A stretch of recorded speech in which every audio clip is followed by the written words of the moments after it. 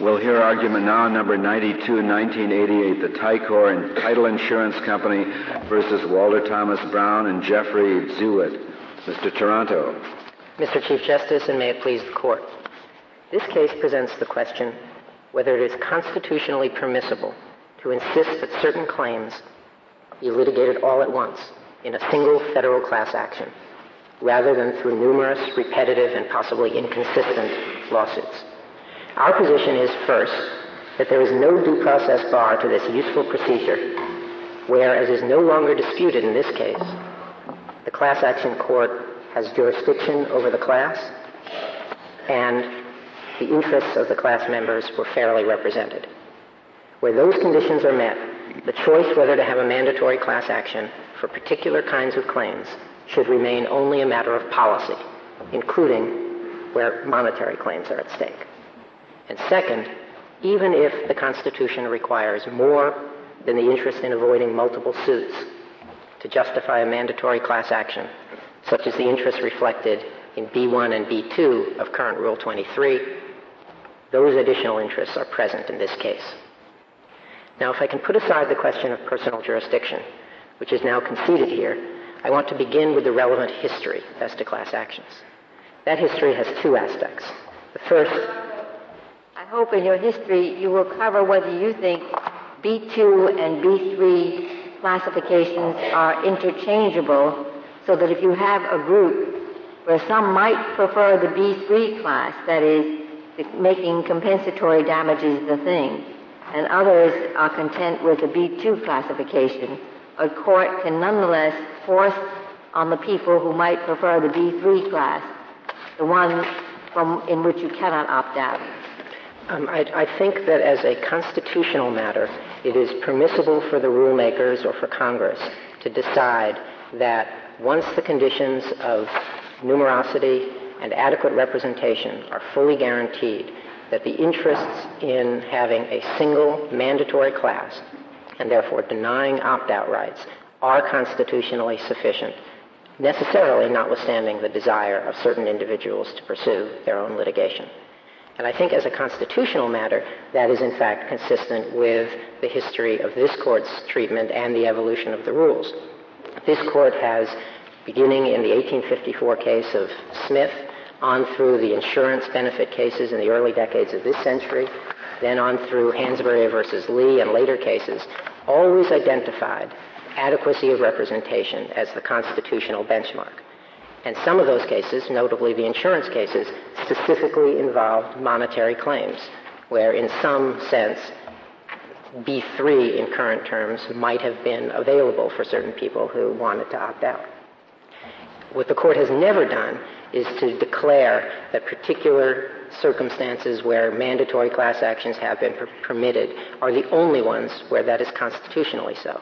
And in particular, the one sentence in Schutz, Phillips Petroleum against Schutz, that the Ninth Circuit relied on, doesn't do that, because Schutz is only about the prerequisites for personal jurisdiction. The second aspect of the history that I think is important here is precisely the evolution of choices about when mandatory classes are appropriate. One set of choices is, of course, embodied in the current Rule 23. Another set of choices is currently under consideration by the Advisory Committee. An earlier set of choices was embodied in the original 1938 rules. And still before that, before the rules in 1938, there was a wide variety of opinion among all sorts of courts about when mandatory class actions were appropriate. And the important point about that variety of opinion and the evolution of choices is that the debate has always been on non-constitutional grounds, insofar as relevant today. There was once a jury trial issue, but that's not any longer a live issue after the merger of Law and Equity. So what the history, I think, stands for is precisely flexibility as a policy matter about when the interests in consolidating all actions in a single proceeding override any remaining individual interest. And that flexibility, I think, is perfectly correct under the prevailing due process analysis of Matthews versus Eldridge. The reasons for mandatory class actions derive from the basic defining characteristic of numerosity. Where that is present, there are strong interests in avoiding costly, repetitive, possibly inconsistent results. And these interests have a number of overlapping aspects that can appear in different mixes in different kinds of cases. May I ask if it's your view that if the district judge here had determined that B3 was the appropriate mode for this, that would have also been all right, that this is totally a matter of discretion for the initial trier? If he styles this a B2 class, then that's okay. But equally, it wouldn't have been wrong, would it, for the trial judge to have said, this case, I think, belongs under the B3 mold, and there should be notice and an opportunity to opt out, because some people might prefer compensatory relief. I think it is a matter of discretion in the sense that courts of appeals review certification decisions under a fairly deferential abuse of discretion standard. I think a certification under B3 rather than under B1 or B2, where those conditions are met, can in fact be an abuse of discretion. One of the points that has been made by many courts is that B3 is a kind of catch-all provision, and most cases that would properly fall under B1 and B2 could also come within B3. And the structure of the rules, therefore, suggests that there would be some cases that really should be categorized under B1 and B2. There are cases, and I think this is properly one, in which at a minimum it was proper to certify the case under B1 and B2. Whether the certification was so clearly proper under those standards that certifying it under B3 instead would have been an abuse of discretion, I don't know. Of course, if this had been certified under B3, this whole constitutional issue would not, in fact, have arisen, because then opt-out rights would have been provided in the original lawsuit. Mr. Tarano, can you think a state or Congress could establish a system in which you'd no longer have the choice of your own lawyer to prosecute causes of action? Saying, lawyers have gotten too expensive, we're going to establish a career attorney system, and you simply get assigned your lawyer when you want to vindicate some civil right. Well, I think that the analysis that would have to be followed would be a Matthews versus Eldridge analysis, and as I'm standing here, uncertain what kind of counter or weighty state interest there might be in saying that any particular individual has no right to choose that individual's own lawyer. It's the expense of attorneys. But that's how you'd approach it. Despite the fact that we've had a tradition that you can pick your own lawyer in the past, it's an open question, and you simply balance I think I don't. Elimination of that historic right against the utility to the state. Well, I think that what the Matthews versus Eldridge analysis does provide for is the change from earlier traditionally established ways of proceeding. So does what you're proposing. I mean, the cases that you've mentioned are cases that involve either equity or limited funds, the historic cases. This is really a new proposal. Well, the kinds of cases that have been permitted as mandatory class actions under B1 and B2 since 1966 have extended beyond limited funds B1 and B2. Yeah, I'm sorry, I have a warped time frame. I mean, as far as the due process clause is concerned, I consider 1966 recent. 175 years too late. But the history in particular of monetary claims, and it does go back to 1854. It's a little obscure. To that date in a very different context, where you have a limited fund, everybody can't possibly get it. Maybe you could extend that to the situation where a defendant is likely to be bankrupted by too many private claims, and I suppose that would be analogous. But where that isn't in the cards, or there's no indication of that, and the only problem is there are a lot of lawsuits. I think that's pretty new. Well, I don't think so, Justice Scalia. How about a mass tort, a plane crash, a railroad disaster? Would you bring that as a mandatory B2, and then after you settle the liability, just have individual hearings on damages?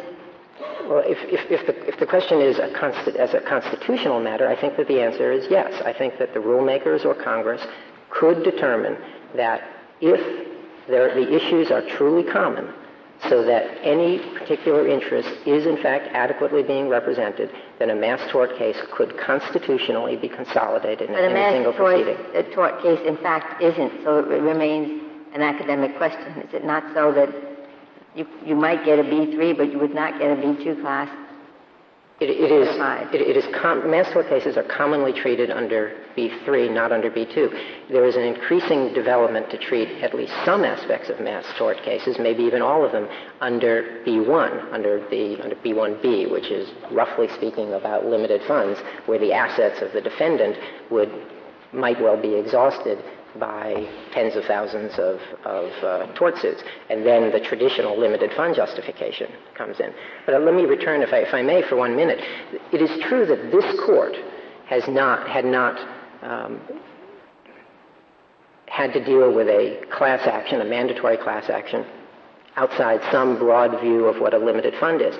But other courts did, in fact, deal with such cases. And if one looks at some of the prior history, prior to 1938, some of the cases discussed in the influential articles by Professor Chafee, I think what that shows is that various courts were, in fact, treating the avoidance of multiple litigation as, by itself, a sufficient interest to have a single mandatory proceeding.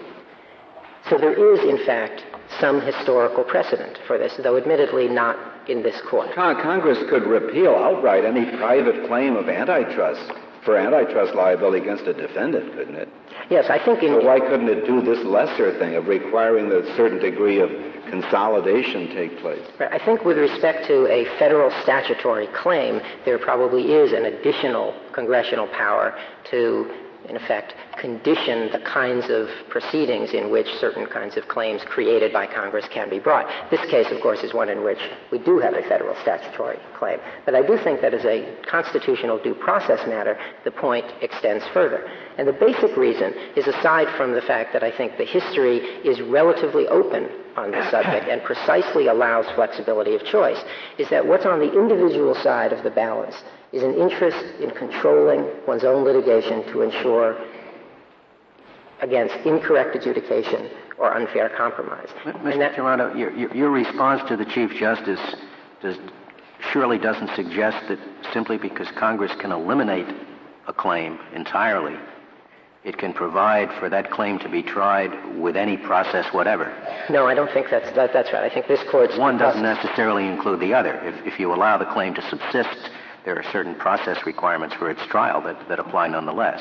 Yes, I think that's right. But what Congress has done in a number of contexts is to say, in particular, when an administrative agency makes a ruling, sets prices, for example, under the price administration regime of World War II, that there shall be one forum at one time in which that can be challenged. And if, I assume, there are hundreds of such challenges brought within the 30 days in the D.C. Circuit or the Emergency Court of Appeals, there is going to be, necessarily, some kind of consolidated representative proceeding in which that claim will be heard. What the mandatory class action device does is essentially mirror that kind of consolidated proceeding where the justification of numerosity calls for it. Now, many different choices, I think, are permissible about when that ought to be done. But and the current rules clearly do weigh different interests somewhat differently. The interests that are present in B1 and B2 are interests that the rulemakers deem somewhat greater weight than the interest present in the residual B3 category. In addition to the sheer burden of multiple litigation, there are the additional interests of avoiding inconsistent obligations or the so-called cohesion interests that respondents refer to. Mr. Toronto, given the reflection of those interests, if you're right on due process, does the court have any discretion in applying preclusion rules? In other words, if we were to say, sure, there's no due process problem in your position, does that leave a court with any opportunity to hear a claim simply based on the inappropriateness of applying preclusion in a given case, given the fact that the preclusion rules themselves embody ultimately a flexible, a kind of an equitable circuit breaker standard?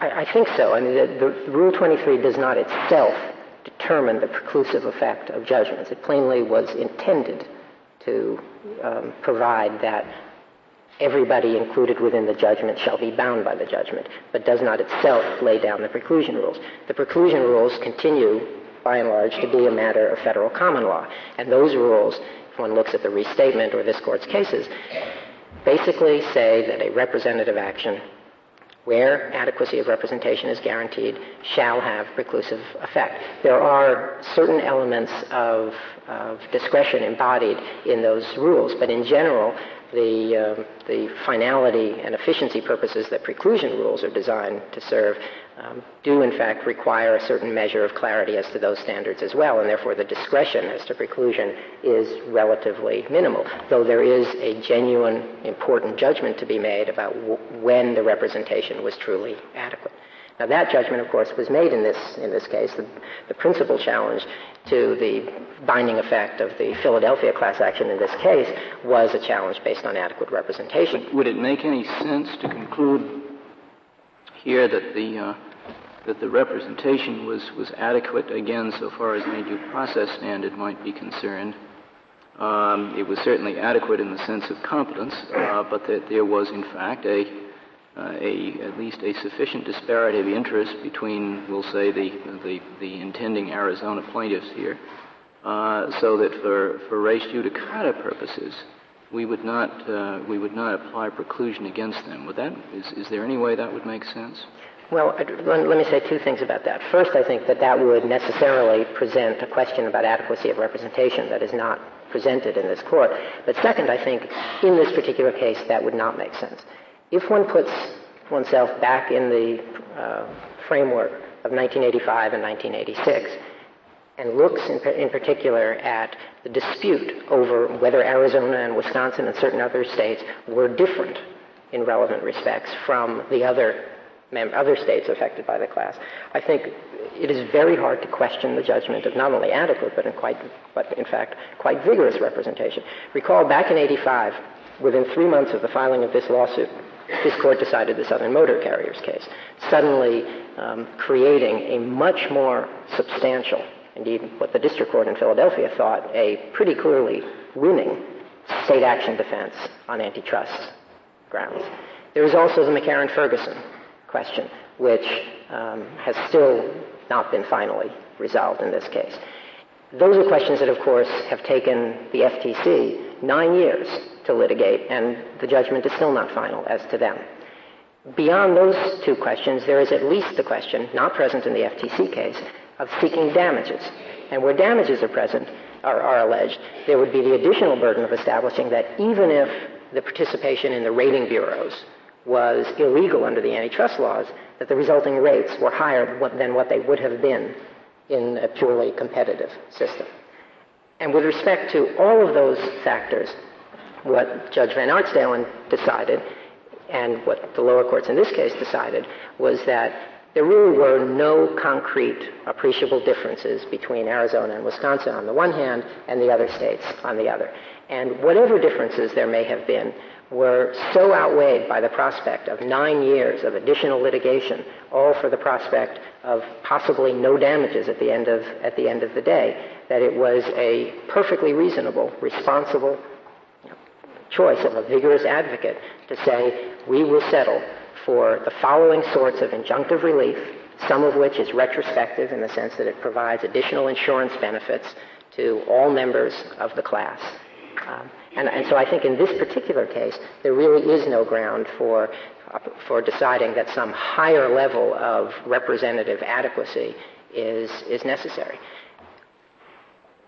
I suppose it would follow from what you say that it would at least be constitutionally open to provide a trial regime in which a court could conclude that that a given plaintiff was not subject to a summary judgment motion and was not subject to a dismissal motion, but on grounds of unlikelihood of success, in effect, could suffer a dismissal. Because that, in effect, is the standard by which you are judging, or I think you were judging the the reasonableness of the decision that was made about the adequate representation of those who wanted to go all the way for damages, or at least claimed they did. Well, I think it is important to separate the question of adequacy of representation leading to an adjudicated decision and adequacy of representation leading to a settlement, although the two are necessarily, in practical terms, interlinked. Here, I think, in fact, both of those, that the representation was perfectly adequate as to both, just as I think it was perfectly reasonable to certify this particular class under both B1 and B2. And B1, the critical point is, what B1 says is that we should certify a class if there's a risk of inconsistent or varying adjudications. And what that has been used for time and again are cases not simply in which the defendant might be told by one court to do something and another court to do precisely the opposite, but rather for a whole range of circumstances involving government benefits and other kinds of situations where the defendant has some kind of legal obligation to act consistently toward all the plaintiff class. Here, the defendants do have that obligation. And they had that obligation not only prospectively in terms of the rates that they would charge or their behavior in establishing insurance rates within a particular state, but retrospectively as well, because any damages that would be paid would in effect create a retroactive rate. And all the state regulatory regimes here declare that there shall not be discrimination. Wasn't this class wasn't the request in the complaint originally for B3 certification? Well, there were a dozen complaints, eventually reduced to, I think, 9. Some of them asked for B3. Some of them did not specify. They simply said under Rule 23. I think 4 of the complaints did not specify what subsection they were seeking to proceed under. That would, though, however, have been quite dramatically changed by this Court's decision in Southern Motor Carriers, because by the time the FTC brought its action in early 1985, and these actions were then filed literally within days of the FTC action, the participation in the rating bureaus was by and large over. So in that sense, at that time, they were mostly looking for retrospective relief. What Southern Motor Carriers did was suddenly, in a very real sense, to raise the prospect of future participation in rating bureaus being permitted. There was now something very much forward-looking to think about. And at the same time, there was very much a weaker claim for any kind of retrospective relief. Mr. Taranto, in the chronology of these proceedings, what was the last point at which these respondents or other persons in their position could object to the certification of the class? Was the issue of miscertification open to them at all points? At what point were they barred from re-arguing the certification of the class? Well, I think that if the question of certification is not a constitutional one, then I think the question of certification is not open in a separate collateral suit. These particular plaintiffs, as well as the various attorneys general who pursued this interest in the Philadelphia action, were entitled to and did press the question of certification in that action and took an appeal, and eventually cert was denied. On the other hand, if the certification standards of B1 and B2 become constitutionalized and it becomes a matter of due process right to have an opt-out opportunity in those circumstances where one can only be in B3, but not in those circumstances where B1 and B2 are appropriate, then at least I think I have a hard time seeing how the certification question, now constitutionalized, wouldn't be open on collateral attack. Well, under your view of the case, under your submission, when was the last point at which these respondents could have asked the class be recertified or objected to the miscertification of the class? Sometime before our decision in Southern Motor Carriers? Well, they could have made the argument about certification at any time in the Philadelphia proceeding before there was a final judgment. I think the argument would have, in fact... Any time before final judgment? Yes, I think so. And indeed, that issue was taken up to the Third Circuit and eventually on certiorari. But one reason I think that aside from the fact that this is a case in which B1 and B2 were found to be present and have not been challenged in this court, and I think are quite proper because of the need for uniformity in the treatment by defendants of all of their consumers. Even aside from that, I think one important reason why the current Rule 23 categories shouldn't be constitutionalized any more than the original 1938 Rule 23 category should be constitutionalized is that... Mr. Toronto, are you saying that no one on the other side is claiming that it was wrong to make this a mandatory class as distinguished from a B3 class in which people can opt out? I thought that was what the case was about on the other side, that there was a constitutional right here to notice and an opportunity to opt out. And it was wrong for the district judge in Philadelphia to preclude that, and it remains wrong, and that it's a matter of due process. I thought that was the very argument the other side was making. But I agree that the argument the other side is making is that due process requires an opt-out right, either for all monetary claimants or for some monetary claimants. What I think has not been contested, and certainly was not contested in the lower courts, is whether the conditions laid out for mandatory treatment in B1 and B2 are present here. It has never been disputed that this was properly certified under B1 and B2. Take the position, so far, yes. As far as injunctive relief is concerned, the class is delighted with that. But you can't cut out damage remedy without giving us an opportunity to have notice, an opportunity to be heard on our own. That is, to accept the mandatory class for purposes of injunctive relief, but not for purposes of cutting out compensatory relief. I think that is a reasonable policy choice, but it's not constitutionally required, because some monetary claims have always... Is it possible to argue that that's the policy choice that a fair reading of the entire rule made? I think the current rule... I think it is possible to interpret the current rules as making that policy choice. I think it is also possible to if we interpret the current rule as having made that policy choice, and if we agree with your opponent that having made that policy choice, then we wouldn't reach the constitutional issue. We'd reverse on a construction of the rule, wouldn't we? Except that the construction of the rule has not, in fact, been litigated in this particular case.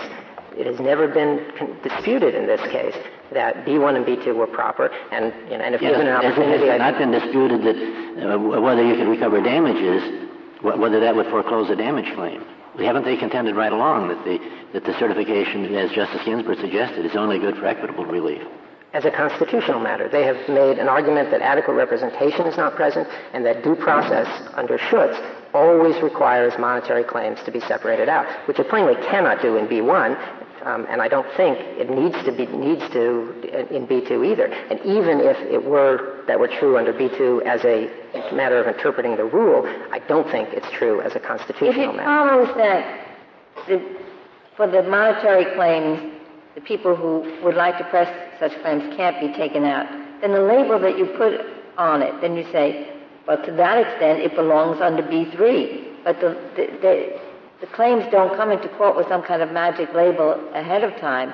If you decide that there is that the damage claim is something that can't be cut out because some people in the group like it that way better than others, then the classification is under B3.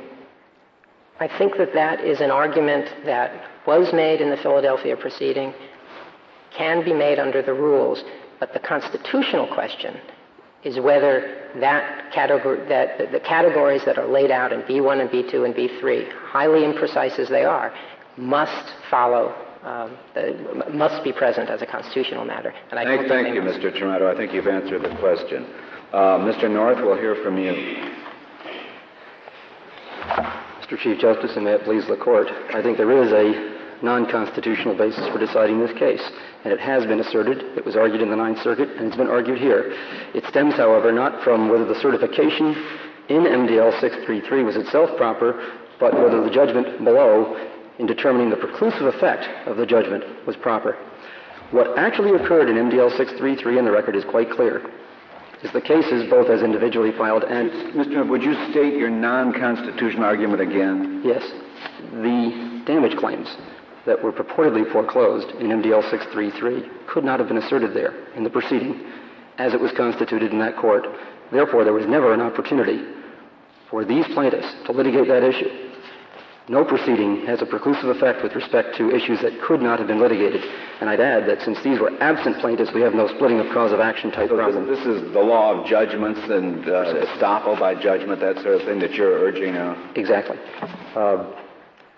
But why isn't the argument the deal that was made in the MDL case is the group adequately represented decided to surrender its claims for monetary relief in exchange for these fancy equitable type remedies? Well, the problem is there's a small procedural problem, but the reality, if I can begin with that, the reality of what occurred is this. The cases as filed all sought treble damages and were predominantly for money damages under Section 4 of the Clayton Act. Only incidentally was injunctive relief sought because, as my opponent has pointed out, there was nothing left to enjoin. All the rating bureaus had already been disbanded. Class counsel, during the proceeding, decided not to pursue the treble damage claims, and both the district court in the MDL 633 proceeding and the district court below, in this case, concluded that those claims had been dropped. And that is the language those courts used. The claims were dropped. Instead, without ever filing a new case, injunctive claims were asserted, and the case was settled in a manner that both courts deemed primarily, or literally exclusively, injunctive in nature. In the process of settling the case, the class attorneys who had declined to continue to represent the damage cause of action traded it to settle the injunction case. That was improper. There was never an opportunity by the plaintiffs in this case either to litigate their damage case in MDL 633 or to exclude themselves from that and pursue those claims. We know the claims were substantial. MDL 633 in the approval decision itself called them tens of millions of dollars, and we know because this case is already settled that these particular claimants had substantial damage claims in the millions of dollars. Well, is there an argument, assuming you lose on the constitutional aspect of the case, that the court's ruling is res judicata as to your clients on this point? That you could have objected to the certification or the miscertification? We were absent parties in the case, so we never really had an opportunity to object. And frankly, since there was no first-class mail notice, merely notice by publication, I think Mullane would bar that kind of an argument. These plaintiffs never even knew this was going on. They never had an opportunity to come in and object. Yes, the Attorney General of Arizona and the Attorney General of Wisconsin objected, but they were never accepted by the MDL 633 court in a parens patriae capacity, only in their capacity as representing the state and its subdivisions, which also had a damage interest. Mr. North, the question on which we granted certiorari is whether a federal court may refuse to enforce the judgment in nationwide class actions certified under Rule 23 on the ground that unnamed class members have a constitutional right to opt out of any class action asserting monetary claims. Now, your argument here is directed as really what is an alternate ground for affirmance, I take it. It is. Although we do argue that the answer to the certified question is yes, a district court most certainly can refuse to give preclusive effect, and we believe this court's decision in Schutz establishes that. Yes, I hope you'll cover that in your argument. I will right away, if I may. Schutz has been argued, and we were guilty of this below as well, to some extent, in terms of personal jurisdiction by many, many courts and many parties.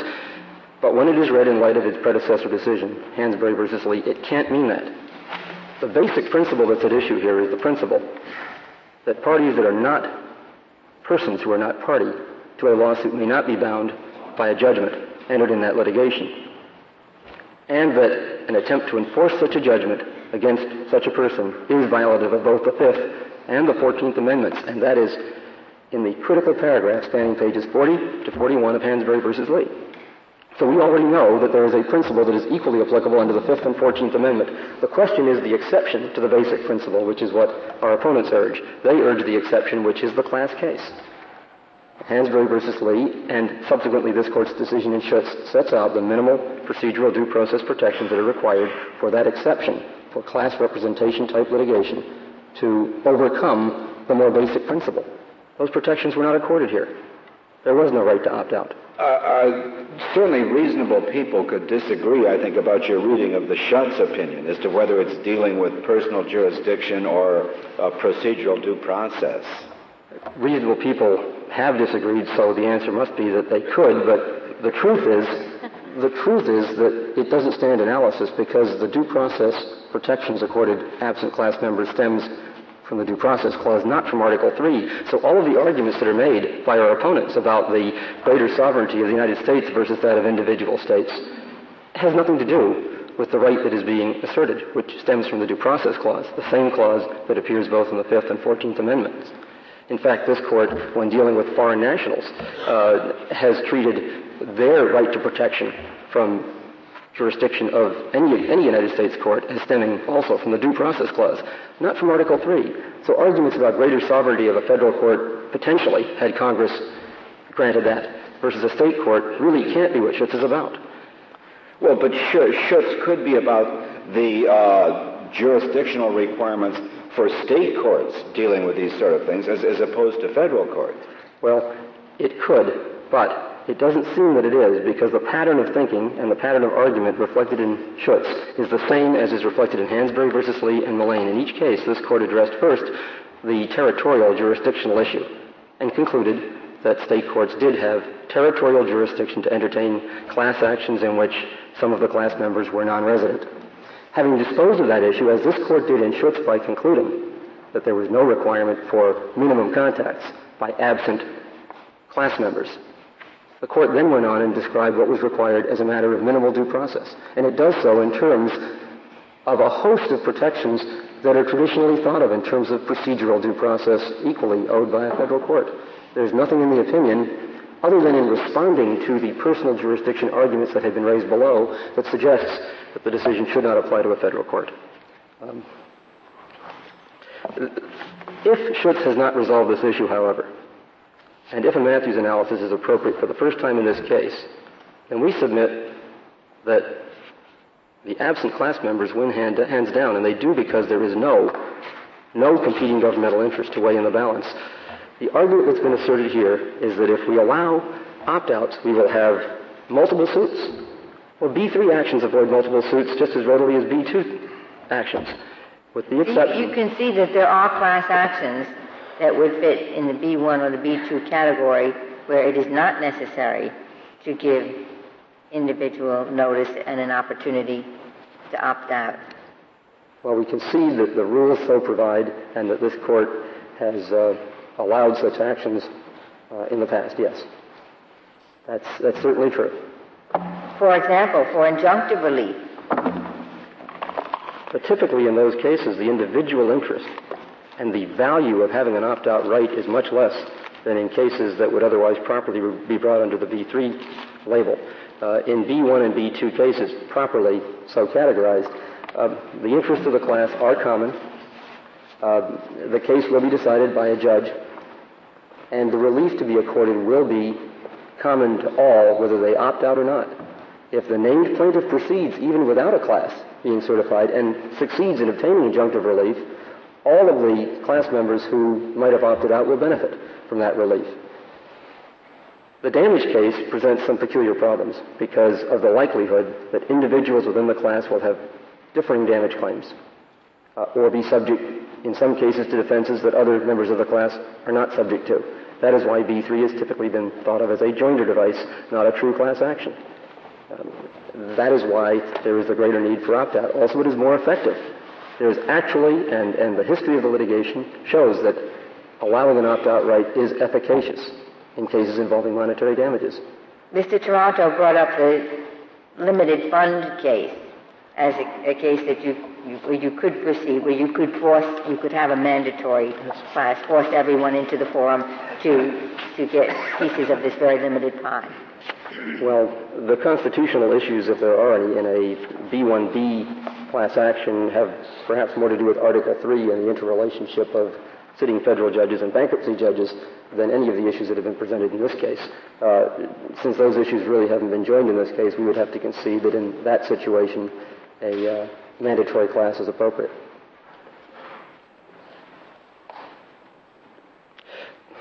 The governmental interest in avoiding multiple suits, we contend, is equally protected in B3 actions, with one exception. And the one exception is where, in the case of a settlement class, the settlement is not fair to all of the claimants. And where the settlement is not fair, the governmental interest in avoiding multiple cases must give way to the fairness that is owed to the adversely affected class members. Few people opt out of settlements that are fair. particularly where they need to then go fund the litigation, and particularly in class action situations where the amount of damages typically is not as large as a normal private suit might involve. So the reason for attempting to avoid opt-out can't be because there's a strong governmental interest in avoiding multiple suits. The principal reason is because defendants seek to avoid all future litigation in the settlement, seek to use it as a way to cut off any future claims.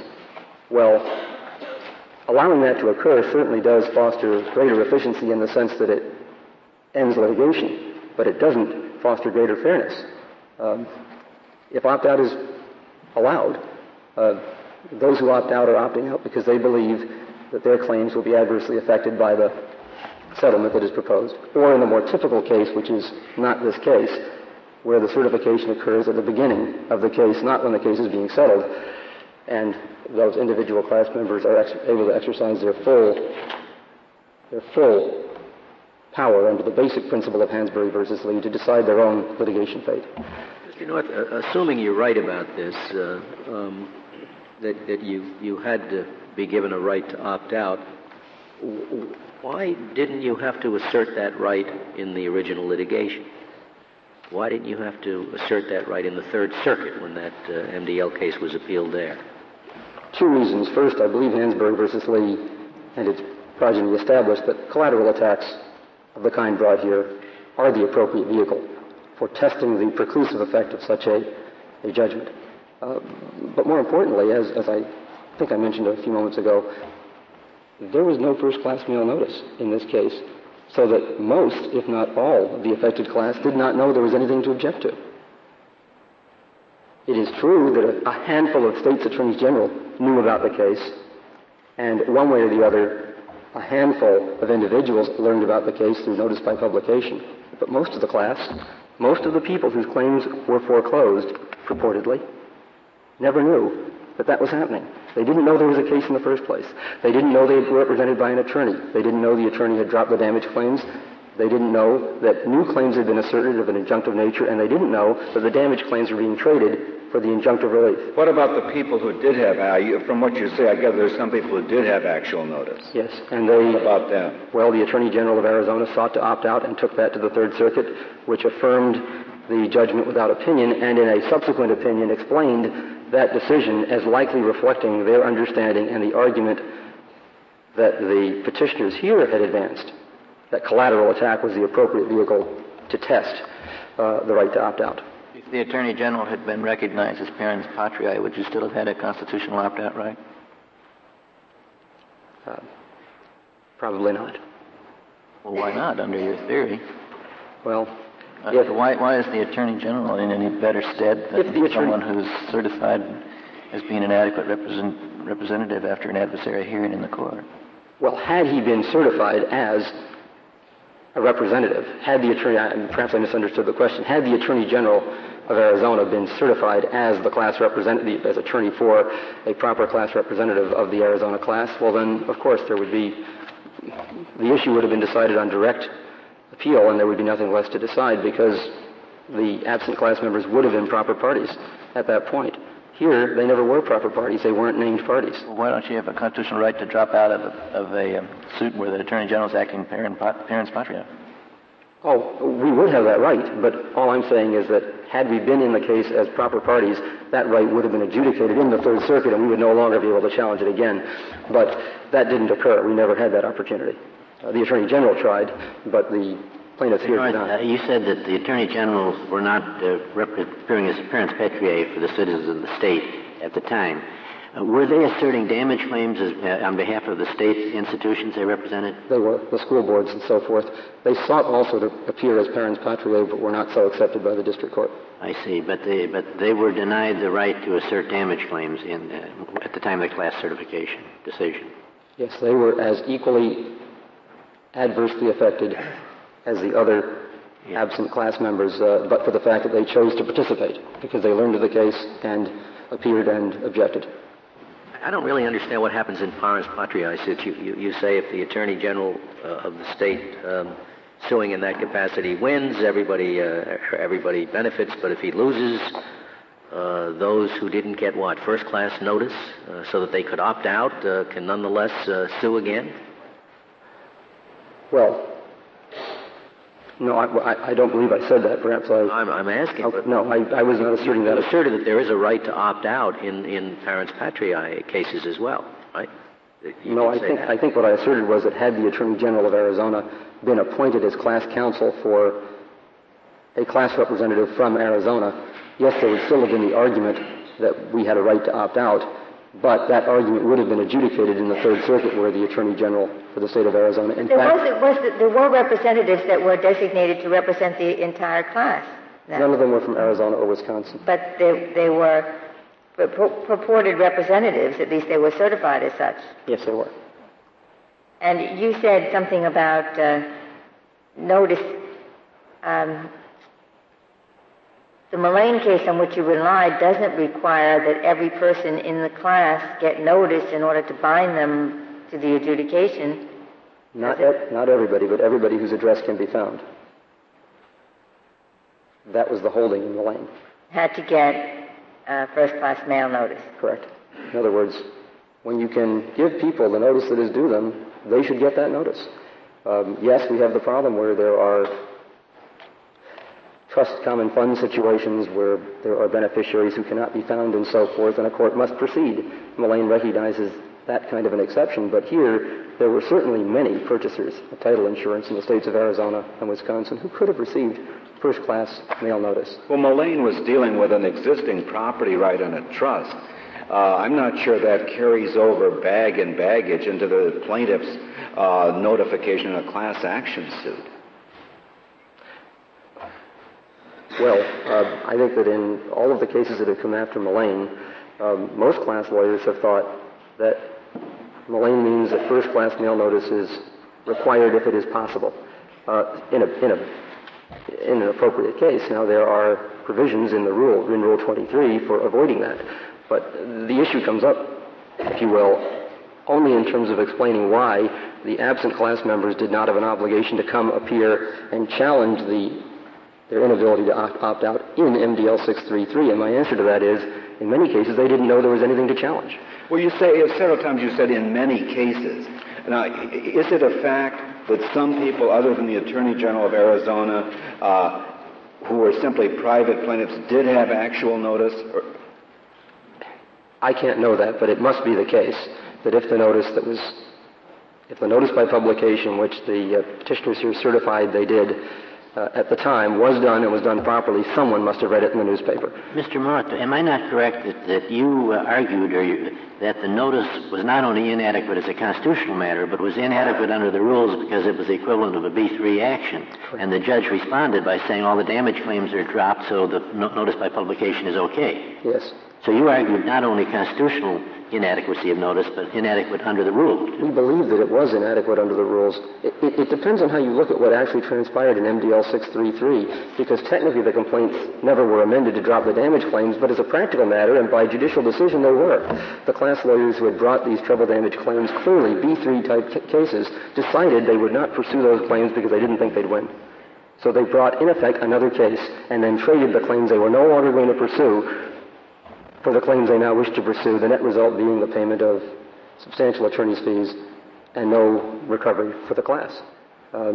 That's what we object to. We think there's two ways of looking at that. One is that the certification itself was okay under B1, B2, but what was improper was the attempt by the trial court in 633 to foreclose damage claims that were never really litigated.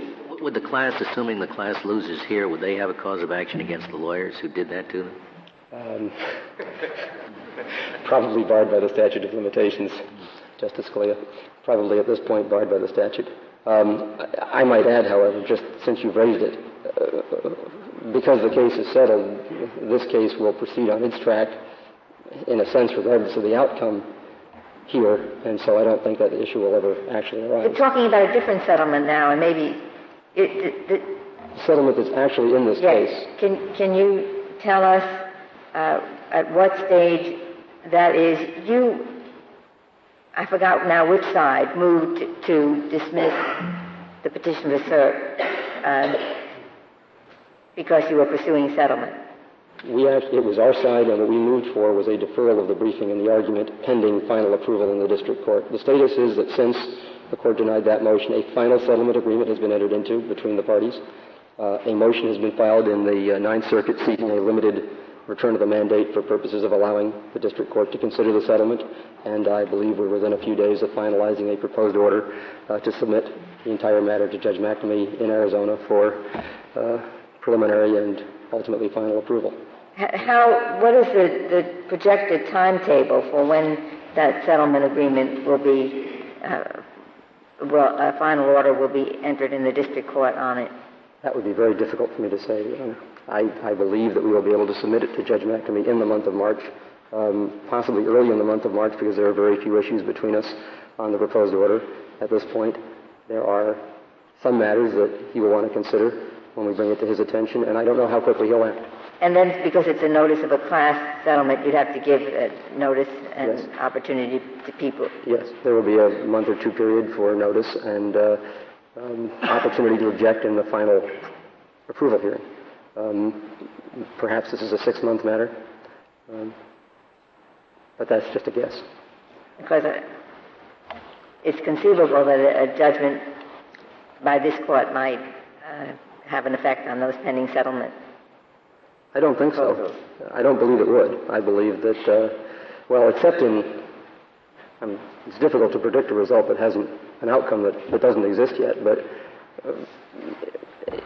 it's my belief that regardless of what happens in this court, the settlement process will go forward.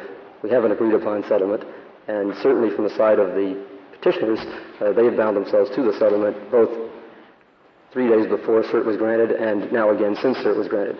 So we believe that the settlement would certainly be binding upon the petitioners regardless of the outcome. So the opposite result is more likely, that is, that the settlement will affect the decision of this court rather than that the decision of the court will affect this settlement. I think that entirely depends upon the speed with which you That's right. dispose of the case. Just so I'm sure about the state of the law, your opponent cannot cite common law cases, by which I mean pre-1966 cases, in which actions of this sort were brought for money damages. But on the other hand, you cannot cite any in which such actions were denied. Am I correct? I mean, you point out that there are no bills of peace allowed for money damages and class actions for money damages. But you don't have any cases where that was thought to be done and the court said no. I can't provide that to you standing here, Justice Scalia. I will point out, however, that the old you can answer that question standing there. Do you know of it? No, I cannot give that to you here, but I can point out to you that the old and original equity rule under which the permissive joinder cases were allowed as a matter of the rule specified that there would be no binding effect as a result of any judgment entered on absent class members, those who chose not to interplead under the procedures of the day. But you're not questioning that in B1 and B2 actions that the rule framers meant those to be binding on all members of the class, like it or not? We're not questioning that.